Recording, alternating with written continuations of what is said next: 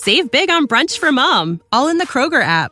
Get 16-ounce packs of flavorful Angus 90% lean ground sirloin for $4.99 each with a digital coupon. Then buy 2, get 2 free on 12 packs of delicious Coca-Cola, Pepsi, or 7-Up, all with your card. Shop these deals at your local Kroger today, or tap the screen now to download the Kroger app to save big today. Kroger, fresh for everyone. Prices and product availability subject to change. Restrictions apply. See site for details.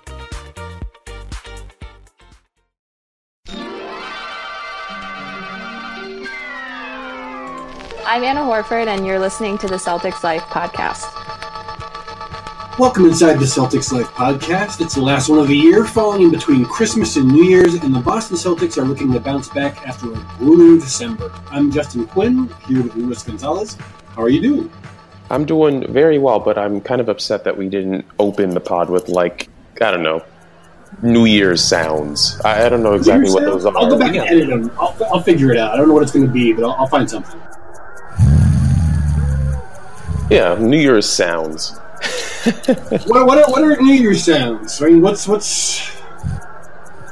the sound of New Year's in a basketball context? Oh man, that's a tough one. And Marcus Smart steals the ball. Yeah,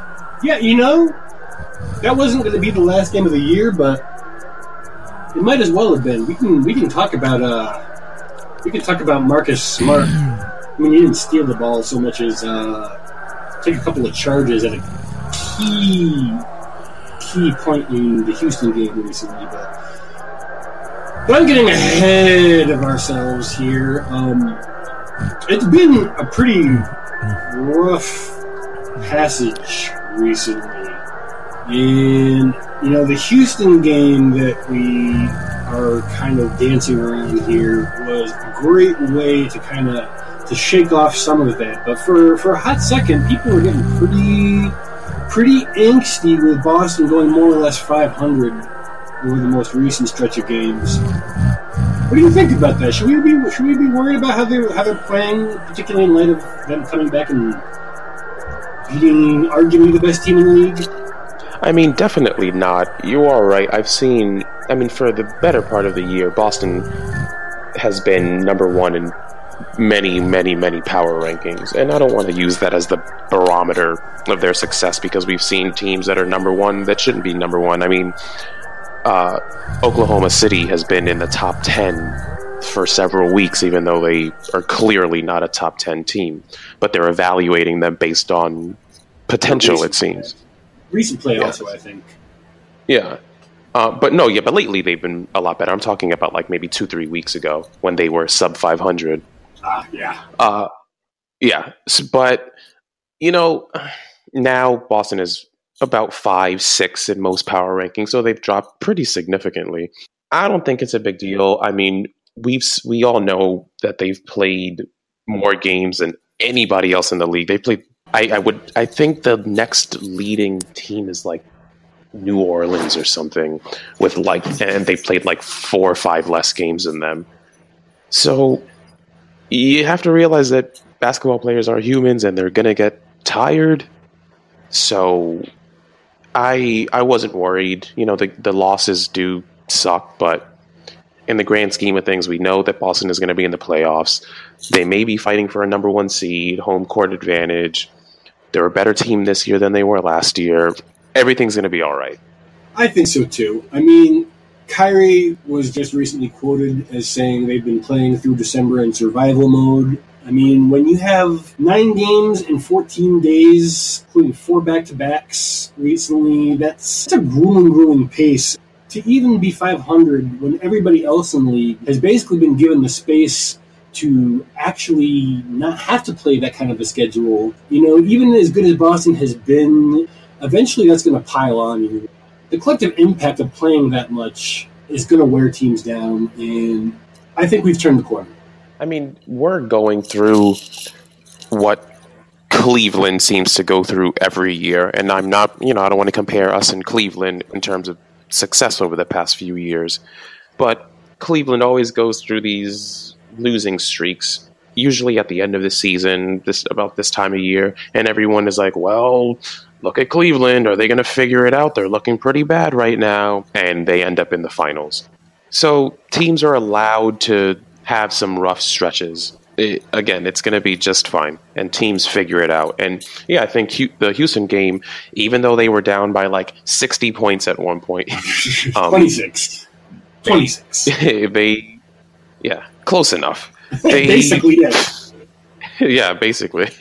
They figured it out, and they won that game. Sure, it may have been in a controversial fashion, but hey, a win is a win.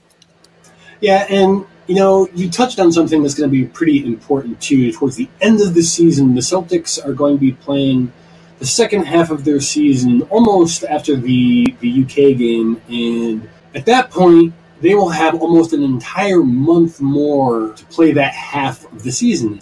That's pretty crazy. The schedule hasn't been very forgiving to Boston, but yeah, the London game. When is that game? I think it's the 11th in this. Something like that. But yeah, they have four days off before and after. Yeah, so I mean, it's almost like getting a whole extra All-Star break thrown in. Yeah, and I'm assuming they all feel like they need it. But we'll see. I'm curious to see what happens after that break. I feel like they could potentially, get another 5, 6, 7, 8, 9, 10 game win streak going again because they're so well rested. I hope so. Or I don't want to get ahead of myself because I'm the one making these predictions. Or it's not really a prediction. I just hope that they do. Well, if the season starts out the new year with a win streak, it'll just be piling on the good fortune of late. Another big thing that has been kind of bubbling up despite December being so grueling is Jason Tatum's success relative to other rookies in the league. Right now, he is, in a lot of people's estimation, the front runner, the Rookie of the Year race. Now, there's some pretty good, and in at least one case, pretty surprising competitors in this race. Now, everybody knew that Ben Simmons was going to be in this race. Whether or not he's a real rookie, I'll leave that to you.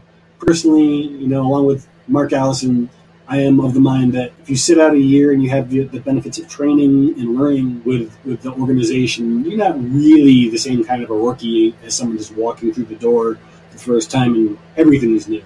There's also some surprises in that Markelle Fultz, still dealing with that shoulder imbalance or whatever's going on, is absent because he's just not been playing. And then we have Donovan Mitchell of the Utah Jazz, who has, much like Jason Tatum, kind of fallen into a situation that has catapulted him into the conversation.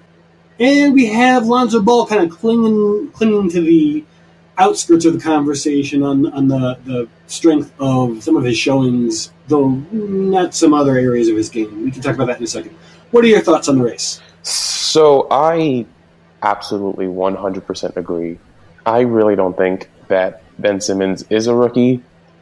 Like you said, you've been in a part of this pro system for at least a year. Like you said, benefits of training and practice, so on and so forth. Rehab in his case. I don't consider these like red shirt rookies real rookies. So I like that term. I'm stealing that. Yeah, but I mean, they technically are red shirt rookies. They are. Yeah. So you have to, because of that, even if you want to still consider him in the running for this race, I still think that you need to hold someone like Jason Tatum a little higher than Ben Simmons. Because unlike Ben Simmons, Jason Tatum is a true rookie. And he's been producing, would you say he's been exceeding expectations? I would.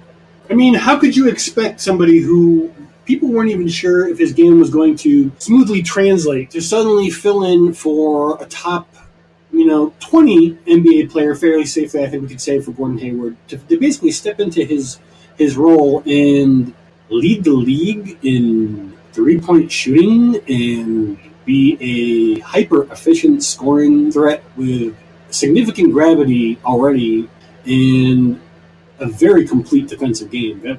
How can you just can't expect that. That's not even vaguely reasonable to expect. Yeah, I guess that is a good point. That is a good point. One thing that I will say is that I really, really hope, and I think Brad Stevens touched on this last week or the week before, that Jason Tatum starts to just get more touches. And I feel like I've said this. I think I said this weeks ago. I hope he needs more touches, and he really needs to just not be afraid to just take over games. He's a rookie. He's young.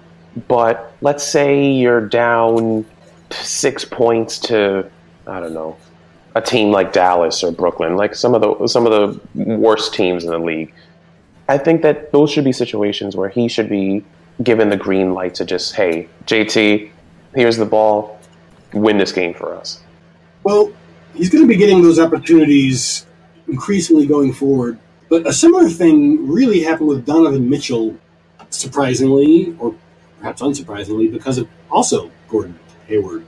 He has been putting up some pretty gaudy numbers for a freshman that equally, I mean, maybe even more so, more unexpected. You know, he wasn't taken very high. I mean, he was taken 13th overall. He's putting up 18 points a game with very high efficiency. You know, I mean, he's not shooting as well from three as Tatum is, just over 35%.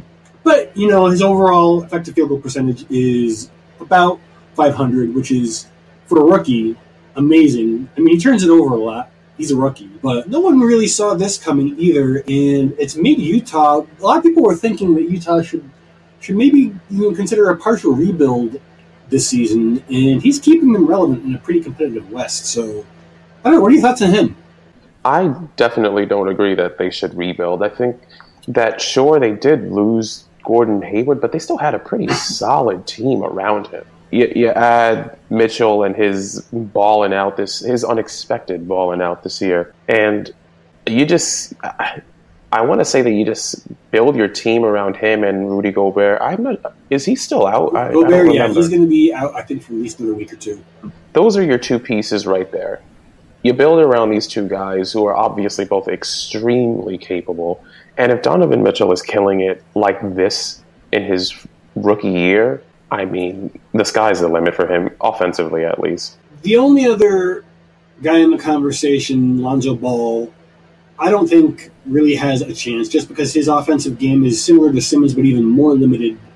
Even though his passing is much more precise, you know, he's got that, like, telegraph football pass kind of ability to just throw a dime down court and just nail an open person. He has, like, apart from occasional Golden State Warriors type performances, no offensive game to speak of. So for me, even though he is incredibly valuable, particularly as a rookie, I don't really think that he has really any chance save developing a three-point shot on the cuff. What do you think, in your mind, what do you think of those guys we've mentioned the ranking would be? Lonzo would definitely be third. So if we're talking about Ben Simmons, Donovan Mitchell, Lonzo Ball, and Jason Tatum, so Ball would be fourth easily. Yeah, his offensive game is non-existent, except for like the few games that he's kind of gone off.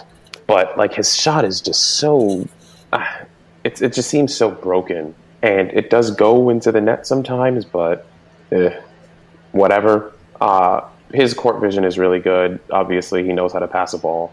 So he is valuable in that sense that he can kind of just be your leader on the court in terms of distributing the ball. But besides that, don't count on him for too much.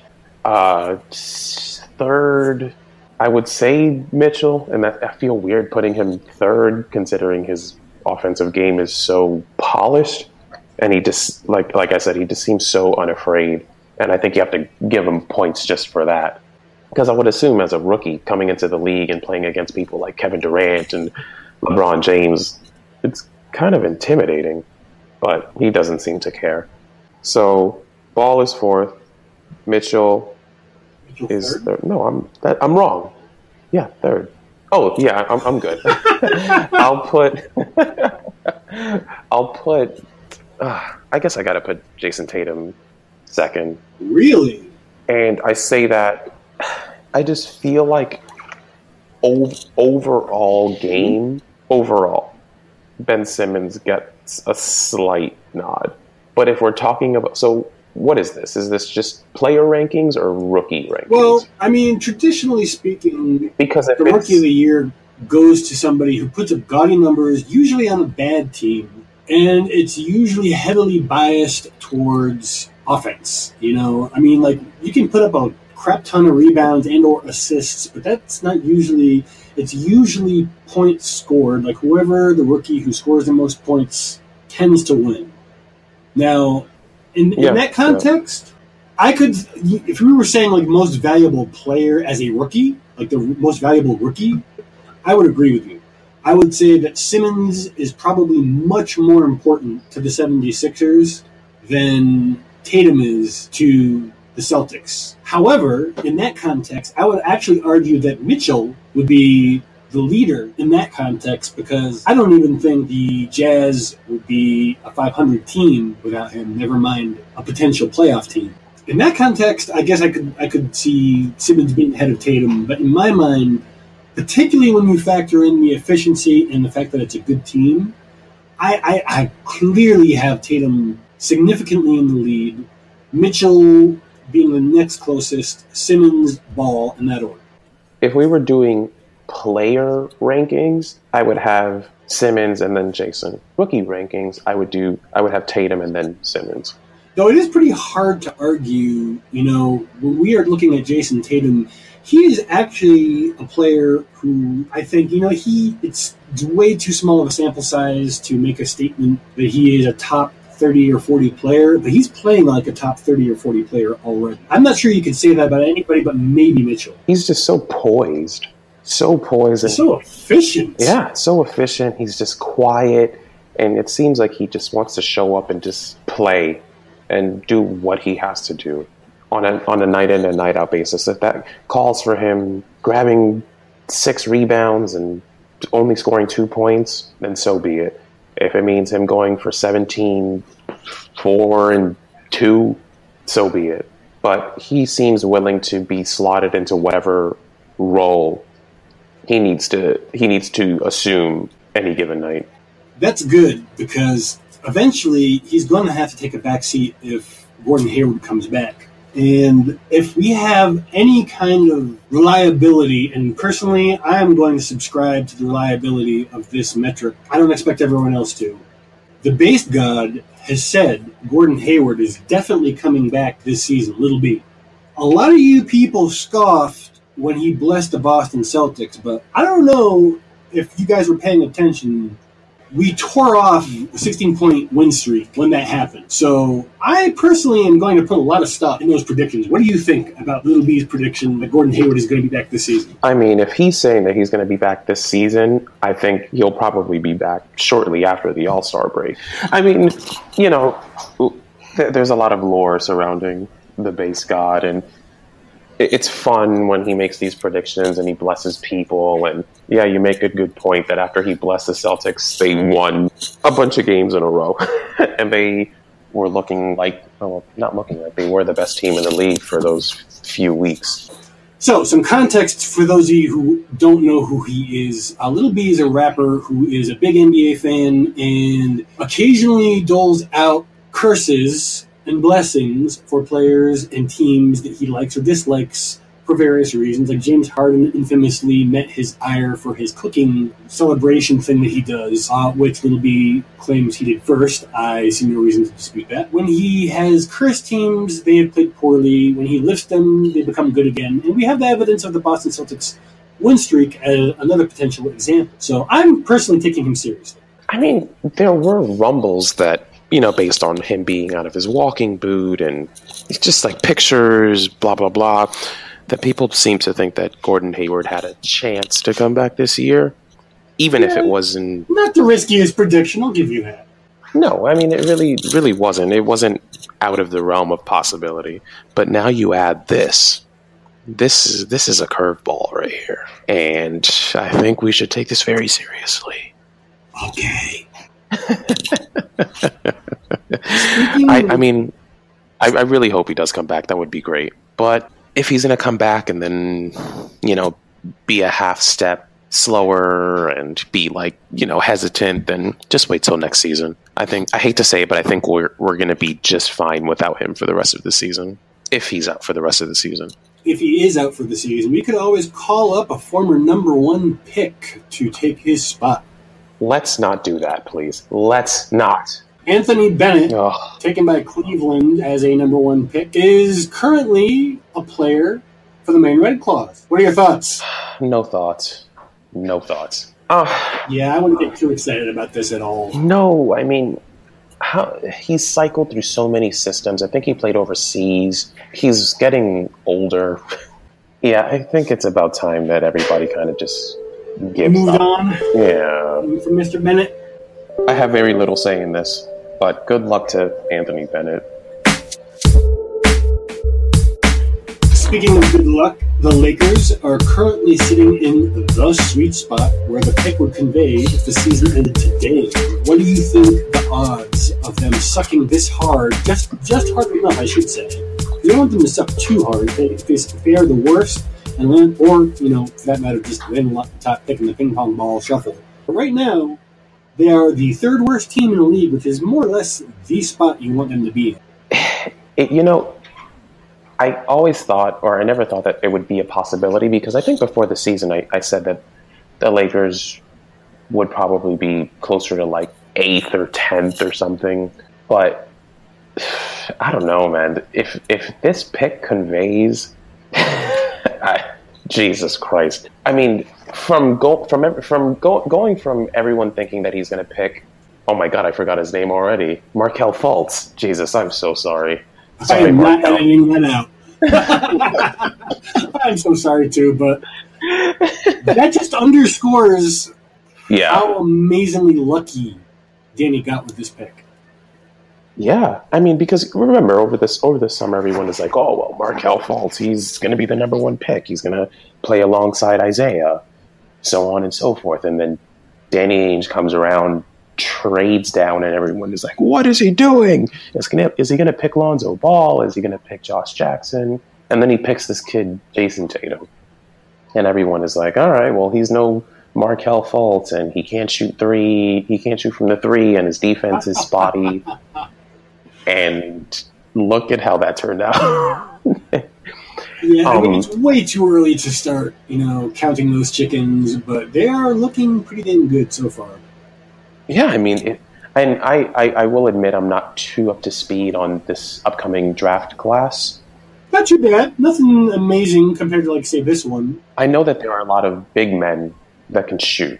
And we just so happen to need that, all the time. So, I mean, we do have Al Horford, but Al Horford isn't getting any younger. So it would be nice to have a rookie behind him that can in the pipeline, absolutely. Yeah, that can sort of take after his game a bit. But I don't. If this Laker pick conveys, then you gotta give Boston or predict Boston to win 60 plus games over the next 2 or 3 years. Well, if the season ended today, then it would be quite an early Christmas present, to say the least. However, Kyrie Irving doesn't even think Christmas is a real holiday. What do you think about that? Okay, so I get his line of thinking, because you have to realize that Christmas isn't the same for everyone. For some people, it's this huge extravaganza and, family and friends and gift opening and wrapping presents and all that stuff and hot cider and for other people it's just, oh, you got me a present? I wasn't expecting that. All right, cool. Let me go home now. It's so different for everyone. And for Kyrie, it just might be one of those things where it's just another day where you meet up with family or you have family over, make a big dinner, and if you get some presents, you get some presents. If you don't, there's always next year. So I don't think he literally meant that he doesn't think that it's a real holiday, but he just may not be wrapped up in the hoopla. Well, speaking of hoopla, what are your thoughts on Boston hosting the 2022 All-Star Game? I don't know. I'm not a fan of these large sporting events, and I only say this because I think of the Olympics, not to say that the Olympics are even close, or the All-Star Game is even close in scale to the Olympics, but it seems like when cities undertake these huge sporting events, it's never good for the city. I don't know. It's whatever. I'm in the middle. I wouldn't care if it happened. If it's a small city, then it can actually be a boost economically, but to like Boston is not a team that needs to raise its profile in the NBA. No offense to the teams out there that do. It's a good tool sometimes to, Charlotte wants to host it. New Orleans is a good city for hosting it because it's warm and a great place for people to hang out. And I'm not saying that Boston isn't. Boston's a great place to hang out, but the All-Star Game's in February, folks. And, I feel this way about Toronto, Chicago, like any team with really brutal winters. I don't think those are good cities for the All-Star Game. I'm fine either way. If they have it, great. If they don't, how about we have one in Mexico City? That would be cool. And yeah, I just looked it up. The average temperature in Boston in February is 35 degrees. And I think half of the thing of the All-Star Game is like having like fan interaction outside of the arena, like, setting up like games and just stuff like that. You're not going to do that in 35 degree weather. It's going to have to be a hard pass for me. So, in other news, Gerald Green has signed with the Rockets. I am kind of sad that we didn't give him a non-guaranteed deal earlier in the season with that extra space for him to just provide some scoring and showcase himself, but he's found himself a home. I think he'll do quite well with, the relatively wing-deprived Rockets that could definitely use some microwave scoring like we could have, but kind of sad that he's not going to be in Green this season. I'm happy for him. The last thing I wanted, especially after he was just so good for us and has been so good for us, the last thing I wanted is for him to have ended up with a team like, I don't know, what's a really bad team? Like Dallas or something. Yeah. But no, he went to somewhere nearby in Houston, and they're obviously a pretty damn good team. So I'm happy for him. Really, really happy for him. I think I agree. I think he's going to be just fine. He may even thrive under that system. So we'll see. But best of luck to him. But he doesn't need it. Other former players in the news, Isaiah Thomas. A video surfaced of him last week of him processing the trade taken by the Players Tribune, which you used to work for. Anything you can share with us about how stuff like that happens? Like not that specifically, but just to kind of give us an idea of the process behind him even being on video for the Players Tribune in the first place. So what's funny about that is that I actually have no idea, because they started this Book of Isaiah project, I want to say like the week that I left, which sucks because that would have been great. To know about, absolutely. Obviously shot very well. The videography is great, and it's so insightful, and it's like so raw. And I don't know if everybody listening saw the latest episode or the latest chapter. I think it's chapter 7 or 8. Mm-hmm. I think it's 7. Super good. It just basically highlights the moment that Isaiah Thomas received the call or missed the call from Danny Ainge, and Danny Ainge texted him asking him to call him back, and Isaiah Thomas was on vacation or something like that for his anniversary. Yep. He calls him and he breaks it to him, and Isaiah Thomas doesn't seem upset. He doesn't seem upset. He just seems more kind of like, I'm not mad that this happened, but how could this happen? Or like, how could you do this to me kind of thing. It was tough. It was really, really tough. He says he's only talking about this because the media keeps prodding him to. You think that's true? I do, personally. I don't believe him one bit. I do. I mean, I think he takes full advantage to vent. I don't think he's upset.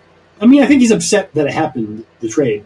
But I don't think he's upset as he portrays himself to be. I think he's perfectly happy to vent. But it doesn't really seem to me also that he's going out of his way to drag Boston or even Danny Ainge unless asked. I mean, I think it would have been very different had he ended up, or had he been traded to, like, I don't know, back to Phoenix or something. But Yeah, but he got traded to Cleveland. The chances of him winning a championship this year are pretty decent. Pretty good. Yeah, so, and that's one of the things that he said in the Players Tribune video. He's like, basically, he was like, at least I didn't get traded to a team that sucks. Like, we're going to win a championship this year anyway. So, sure, of course, it's upsetting that you got traded from a city that you, like, invested in emotionally and you gave a lot for. At the same time, you got traded to possibly the best situation outside of Golden State. I'm sure he's hurt, and obviously he's hurt, and I'm sure he probably wants to get past it. But it's kind of hard when, the media is asking you about it. Oh, so how are you feeling? So how are you feeling? So how are you feeling? You can't wait to get back and play Boston in the playoffs, right? What's the game, January 3rd? Yeah, if he ends up playing that, he got held out of the Kings game. They wouldn't let him play in that even though he wanted to. It sounds like they either wanted him to play in that or they might not even want him to play for that. I can't really get a read on that. Yeah, it doesn't seem like he's going to. But imagine if they would have came out and said, Isaiah Thomas is coming back for the Boston game. The media is going to have a field day with that. Yeah, maybe it's best that he isn't playing. I mean, ultimately, I'm not saying I trust Cleveland's doctors, but I trust doctors in general.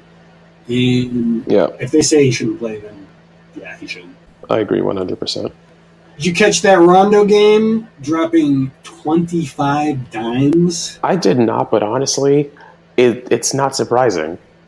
Yeah, he's the last since Jason Kidd. I think it was in like 1996 or 1997. The record of all people is Scott Skiles, who put up 30, evidently. I don't know when that happened, but it really surprised me to see his name. But Rondo has always been that assist hunter kind of a guy, to his detriment. Yeah, it's a good point that you say that he was an assist hunter to his detriment. I think that was his biggest knock in Dallas, if I'm not mistaken, and people were really upset with him because they thought that he was just trying to stat stuff.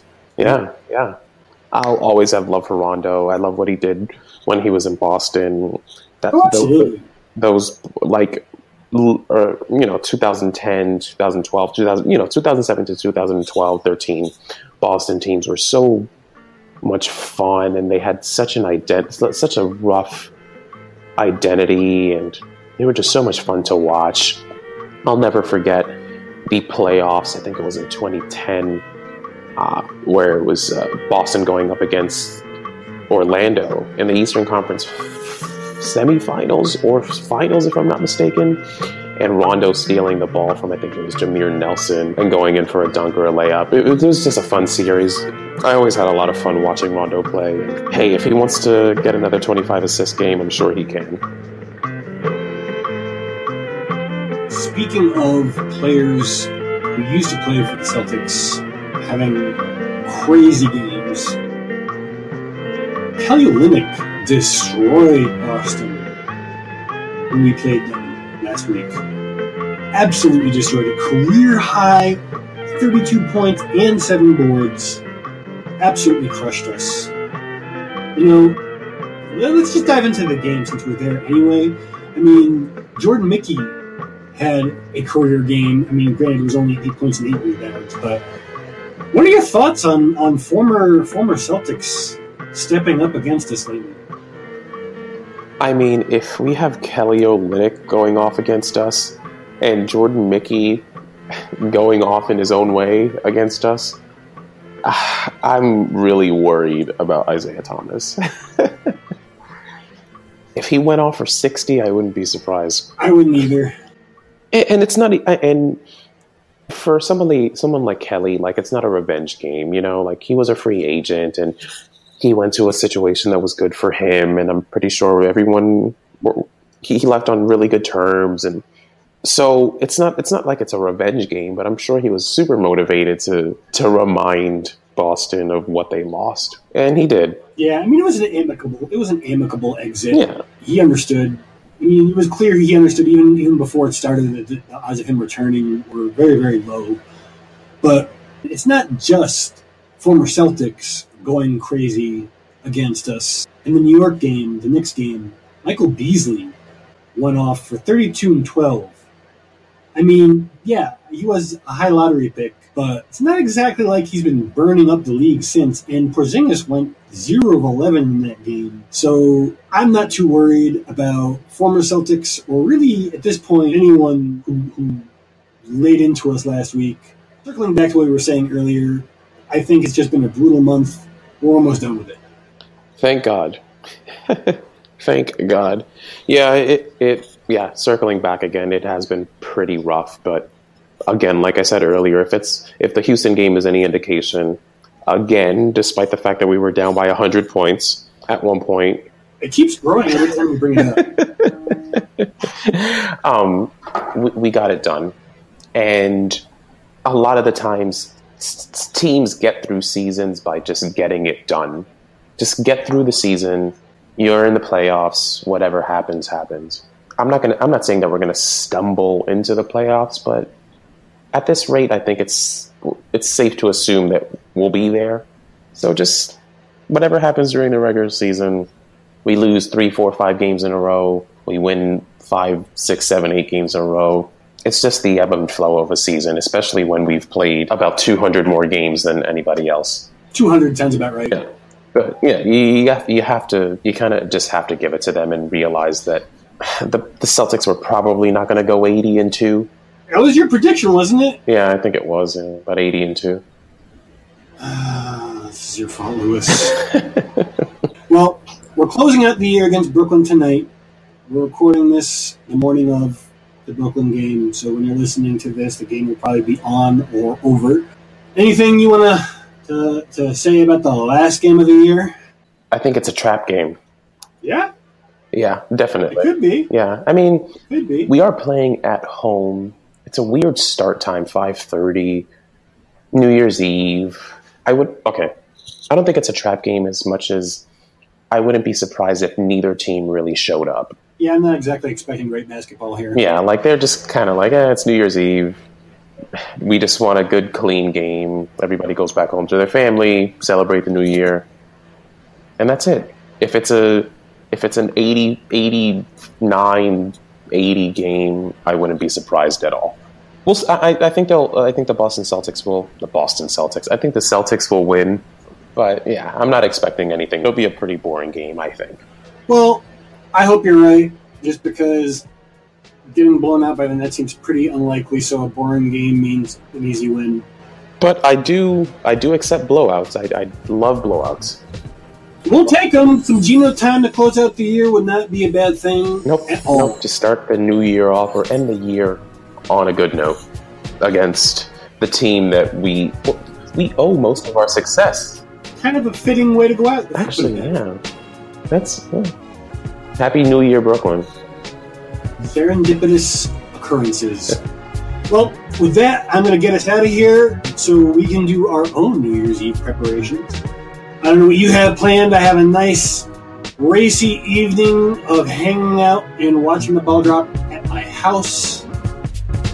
I hope if any of you are listening, if you had too much to drink, call a damn cab, call an Uber, walk. I don't care what you do. Just be safe tonight. Can't stand by that more.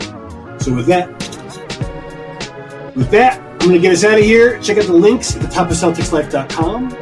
You know by now, if you're a regular listener, that you can find an absolutely massive variety of shirts and hoodies that you can't get anywhere else, Boston Celtics themed, of course. And you can even get tickets to the game tonight, if it's not sold out already, under the heading Tickets. You can find the pod on Blog Talk Radio, iTunes, Stitcher, and most podcatcher apps. Please subscribe so you never miss this kind of super in-depth, cunning, and intellectual discussions about the Boston Celtics and our raging and exciting social lives. I might be lying in that last part. If you like what you hear, please rate us 5 stars. And if you don't like something or have a suggestion, just let us know. Any comment section of any article on CelticsLife.com, any tweet from any of our writers or the website, or the hashtag CLPod, that's CLPOD. And yeah, we're always trying to bring you the coverage the way you want. the way you like it. So I'm out. Happy New Year, y'all.